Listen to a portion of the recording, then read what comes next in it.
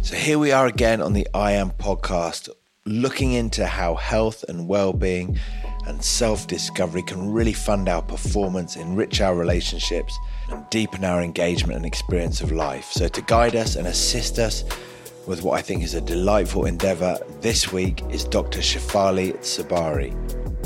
Dr. Shefali has experienced some amazing transformations in herself and in her own life. And she's sort of transcribed these understandings into some beautiful books, a few of which The Awakened Family and especially The Conscious Parent have really already played huge roles in my life, that's for sure. Her focus is often, obviously, upon the subject of parenting and the opportunity that we are all afforded to help equip the next generation to somehow do better than we've done ourselves. Her work is very, very powerful in my opinion, provides a challengingly humble but difficult to argue with approach to bringing up our children. Her offerings are so translatable as well to every area of life. And this is what I want to explore now for a little bit of your time if you'll stay with me. One of the points that is central to Dr. Shefali's books is simply to recognize that our children are not ours. It feels like a big kind of shift in our thinking. They do not belong to us, is what it points at. They are themselves just amazing expressions of life and its intelligence. And it seems so easy to be drawn into living through our children because their success becomes our success, our worth, our pride and our joy.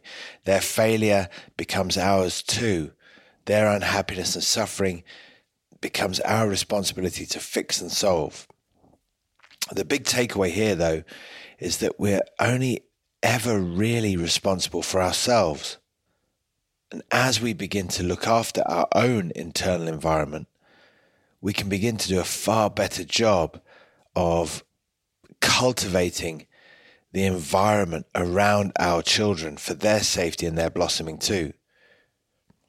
Now, there is a concept I want to explore in this little mini episode, and it's called the inner child. It's not a new one that I became familiar with through the works of John Bradshaw from many years ago in his book, Homecoming. My take on things, my understanding, and I guess what's been impactful for me in this area is that the childhood needs of ours that are not met, or the effects of traumatic events and the conclusions we make during our formative years, unless these are somehow confronted and resolved at some point, they can really embed themselves within us. They become huge parts of us, really skewing our experience of who we are and how we see the world. Our seemingly irrational reactions to life events, and believe me, I know about these, they're often referred to as that inner child in us acting up, throwing a tantrum of sorts. A sort of phrase that sums it up quite well, I think, is if it's hysterical, it's probably historical. So if parenting is about ensuring the needs of our children are met, providing them with the stable grounding to explore their own journeys, navigate their challenges, and express their gifts, then reparenting our own inner child is about doing the same thing for ourselves. So we communicate and connect with our inner child in such a way that allows for many things to be let go and for wounds to heal. And by doing so, we open the door to greater involvement in life, greater clarity, and to the capacity to exercise our creative, spontaneous power to respond to each and every one of life's events. The alternative to this is that we remain trapped in the same old survival states and patterns of reactivity. So in our conversation, Dr. Shefali talks through how all of this might look, using loads of little examples to illustrate brilliantly what she's talking about. But we also discuss the unrealistic and perhaps unhealthy idea of a perfect child and a perfect upbringing. I found it fascinating, very helpful. I hope you do too. At the heart of all issues, though, for me, is this disconnection between the idea we construct of who we are and our true self. I often look at kids playing, or even at myself when I'm following my passion and I'm fully engaged in the present moment. And it's so clear to me how this engagement goes hand in hand with a deeper sense that everything is okay, and knowing that I'm absolutely deserving and definitely enough. There is, though, I guess, a certain point when the experience of the world that our five senses gives us, the message that our culture pounds us with, along with the programming that we've already inherited from the generations that precede us, where we get a different picture painted. One that deeply promotes the idea that we're simply physical beings requiring material gain for happiness, and then needing to exploit the biological survival of the fittest model for our success and safety. As a result, we're very quickly, in fact, instinctively drawn into competing for everything and believing that the spoils of war are going to fill this hole inside us or weld this rupture. For sure, many of us are blessed with a life of far greater luxury than has ever been experienced by any generation ever before us.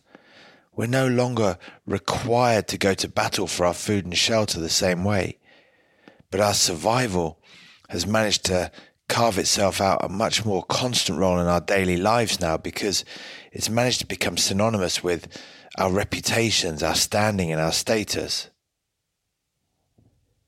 And this disconnect between our idea of self and our true self is experienced as fear and insecurity. Dr. Shafali talks about this loads. And through this, the eyes of this disconnect, the eyes of this fear, life, and specifically the unknown, becomes terribly threatening. So we're likely to just create all kinds of beliefs to defend against it and to help remove it.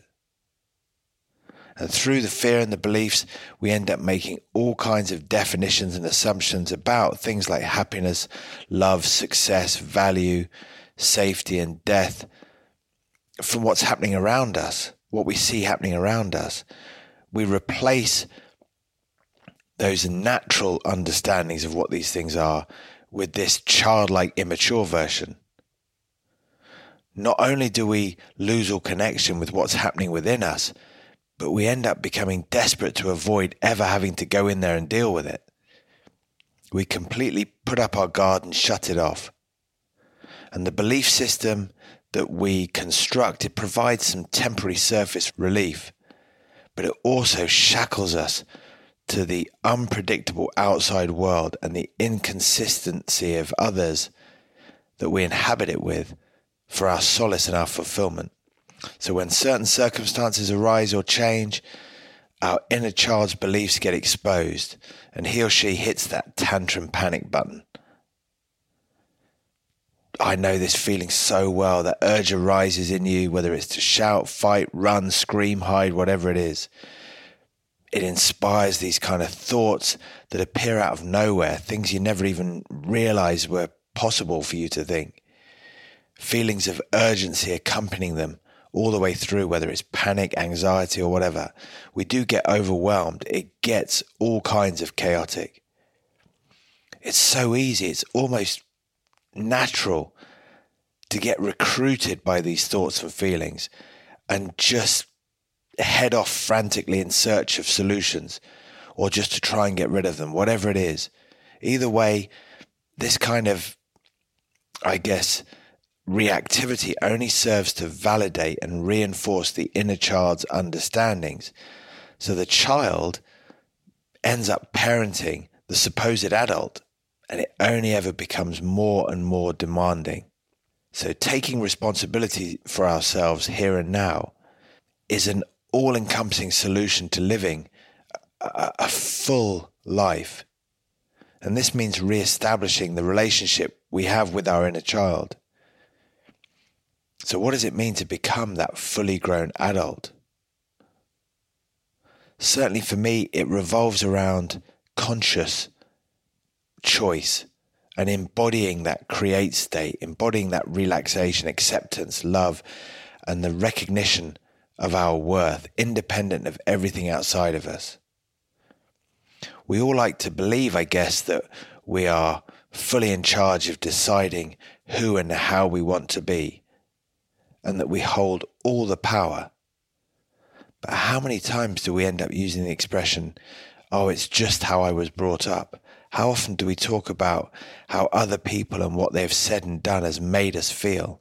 How often do we use words like can't, impossible, never, and always when we're talking about ourselves and how things have to be in life? What would happen if we could recognize the behavior of the immature version of ourselves, step into their vulnerability, rather than go around chasing blame, revenge, and safety on their behalf? So we've regularly championed on this podcast the ability to sit with difficult and often familiar emotions, to lovingly, curiously, and calmly welcome, observe, and witness the feelings and thoughts and the urges of our inner little one, rather than be grabbed by them. We've repeatedly spoken, even just last week, about the power of becoming that exceptional teammate to ourselves, the ultimate parent, guide, mentor, and leader. I guess all this does, means turning back inwards and promoting the knowing realm and the feeling realm well over the believing realm and the what everything else looks like outside of us realm. This responsibility for me is the secret to our performance, to remaining present throughout our day, remaining clear, open, intuitive, inspired, sensitive, and always learning and connecting and creating, as opposed to that reactive, blind, and accidental existence. And I feel like society attempts to communicate with the inner child in us all, rather than help us become adults. All the advertising, the exploitative propagandist mediums are all based upon loads of research going into where our buttons are and how to press them to trigger us emotionally, get us thinking the way they want us to think. Companies play on that sense of lack of fear. Too, whether it's more will make us happy, or showing terrifying images, leaving those what-if possibilities hanging in the air and niggling in our minds. And the sport that I was involved with, professional rugby, uses the same tactics. Whenever we could identify what we consider to be the habits, the programming, or essentially the inner child makeup of certain players, those never and always black and white belief systems or lines in the sand and thinking, well, wherever we could find those areas where the behavior was most ingrained, patterns of behavior was most ingrained, that's where we knew we had the opposition. All we had to do was set the trap, stress them and trigger them a bit. Whether it was, and this wasn't my style, believe me, little late digs, maybe little offhand comments here and there, before a line out, after a penalty miss, after a big hit or a drop ball. It was amazing the power this had. Simply using certain moves with certain players in certain areas of the field at certain times during the match, and it was like you had the remote controls to the opposition. They were like robots. It was incredible. But also, during my most challenging periods of my career, when I was most heavily triggered, I recognized myself to be so mechanical, so predictable, so easily manipulated, so absent, and I guess so lifeless. And probably the most difficult thing to come to terms with is how we used and still use those same tactics on ourselves and our own teams. Coaches of teams, captains and leaders sometimes feel like the only way to get their players to really want it and perform was to instigate fear and anger. You'd hear it in team talks before games. If we don't win today, it's all over. If you don't win today, you'll be dropped. You'll lose your contract. Or maybe the opposition team have been disrespecting you all week. They've been laughing at us, etc., etc. And even within ourselves, personally, how often do we criticize, pressure and fearmonger ourselves? How often do we drive ourselves into that space of overthinking, over-controlling and over-planning just because we do not trust in our capacity to come up with the goods in the heat of the action, in the now? Our ability to respond rather than react, for me, is the expression of our true potential. And it's a quality that belongs to our deeper creativity and our gift, but it's also one that belongs uniquely to the present moment. The best players that I played against and the ones I played with were those that remained clear and consciously fully engaged, irrespective of what had happened before and what might be about to happen. They always seemed so full of intent, so purposeful, but physically loose. Their very presence screamed power. They're balanced and tuned into all the subtleties of the feel-based information fields. Because I think they recognize that performance is always a result of total involvement, trust and surrender, not of pre-planning, anything like that. For me, it's really important that we are constantly updating ourselves like this, doing our own research, steering clear of making absolute definitions, especially from second-hand and third-hand sources. It's crucial that we delve deeply into our own present moment experience for our truth and don't go buying into our mind's historically created story. It's a monstrous opportunity, a massive one from a leadership perspective, to realize that when we heavily stress ourselves, even if it is for solving problems of others, we are still adding to the sum total of suffering in the world. Cultivating an internal environment out of which beauty can blossom, enhancing our intention, our excitement, whilst letting go of our insistence for how things and how other people must turn out, that's a game changer.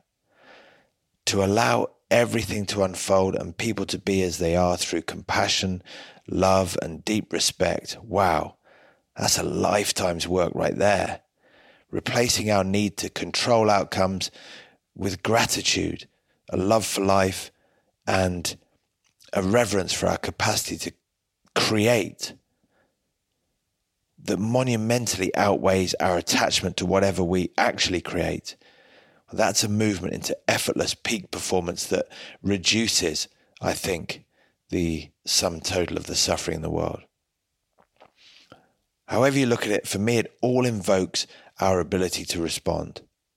It brings all our attention and energy to where we want it and into the present moment and that which fills it. But what an example it is for anyone. But it's also normally the one that we're presented with by our children in their playfulness, in their energy, in their vibrance. That is before we start letting them know just how the world really is. But what if we were able to offer our entire being to our children in return? To seek out, follow our passions and really look after our precious dreams. I guess my point is that the job of becoming the change we want to see, whether it's for our children or just for the world, is never done. There's so much glorious work there for us. Where would we ever possibly find the time, let alone the incentive for controlling those around us in our families? But more than anything, it just aligns to a life very well spent, in my view. So a huge thanks to Dr. Shefali. Please do go and check out her work. It's it's immense, even if it just creates a few new possibilities in your thinking. It's definitely been a pleasure for me to have had that time to speak with her, and I wish her a huge amount of success going forward. Thank you also to yourselves for your ever ongoing support. I know I say this a lot, but I say it and I mean it every time. It does make such a big difference. Your contributions, they are awesome, and they have such a huge impact on where all this is going. I hope you really enjoy this episode and the interview with Dr. Shefali. Please do check that one out. But in the meantime, I hope you have an amazing week. I look forward to catching up with you soon. My name is Jonny Wilkinson. This is the I Am podcast with Dr. Shefali Tsabary. So that's it for another episode of I Am. It's brilliant to be sharing this unfolding experience with you all. If you'd like to get in touch with either me or the guest, then all the information you need is in the show notes. I welcome all and any feedback. I really want all of you to have a hand in guiding the feel of this show and the path of the conversation as well. So just keep them coming in. And until next time, I'm Jonny Wilkinson, and this has been I Am. This show is brought to you by Mags Creative. The executive producer is Megan Hill-Smith. Assistant producer is Alex Macy.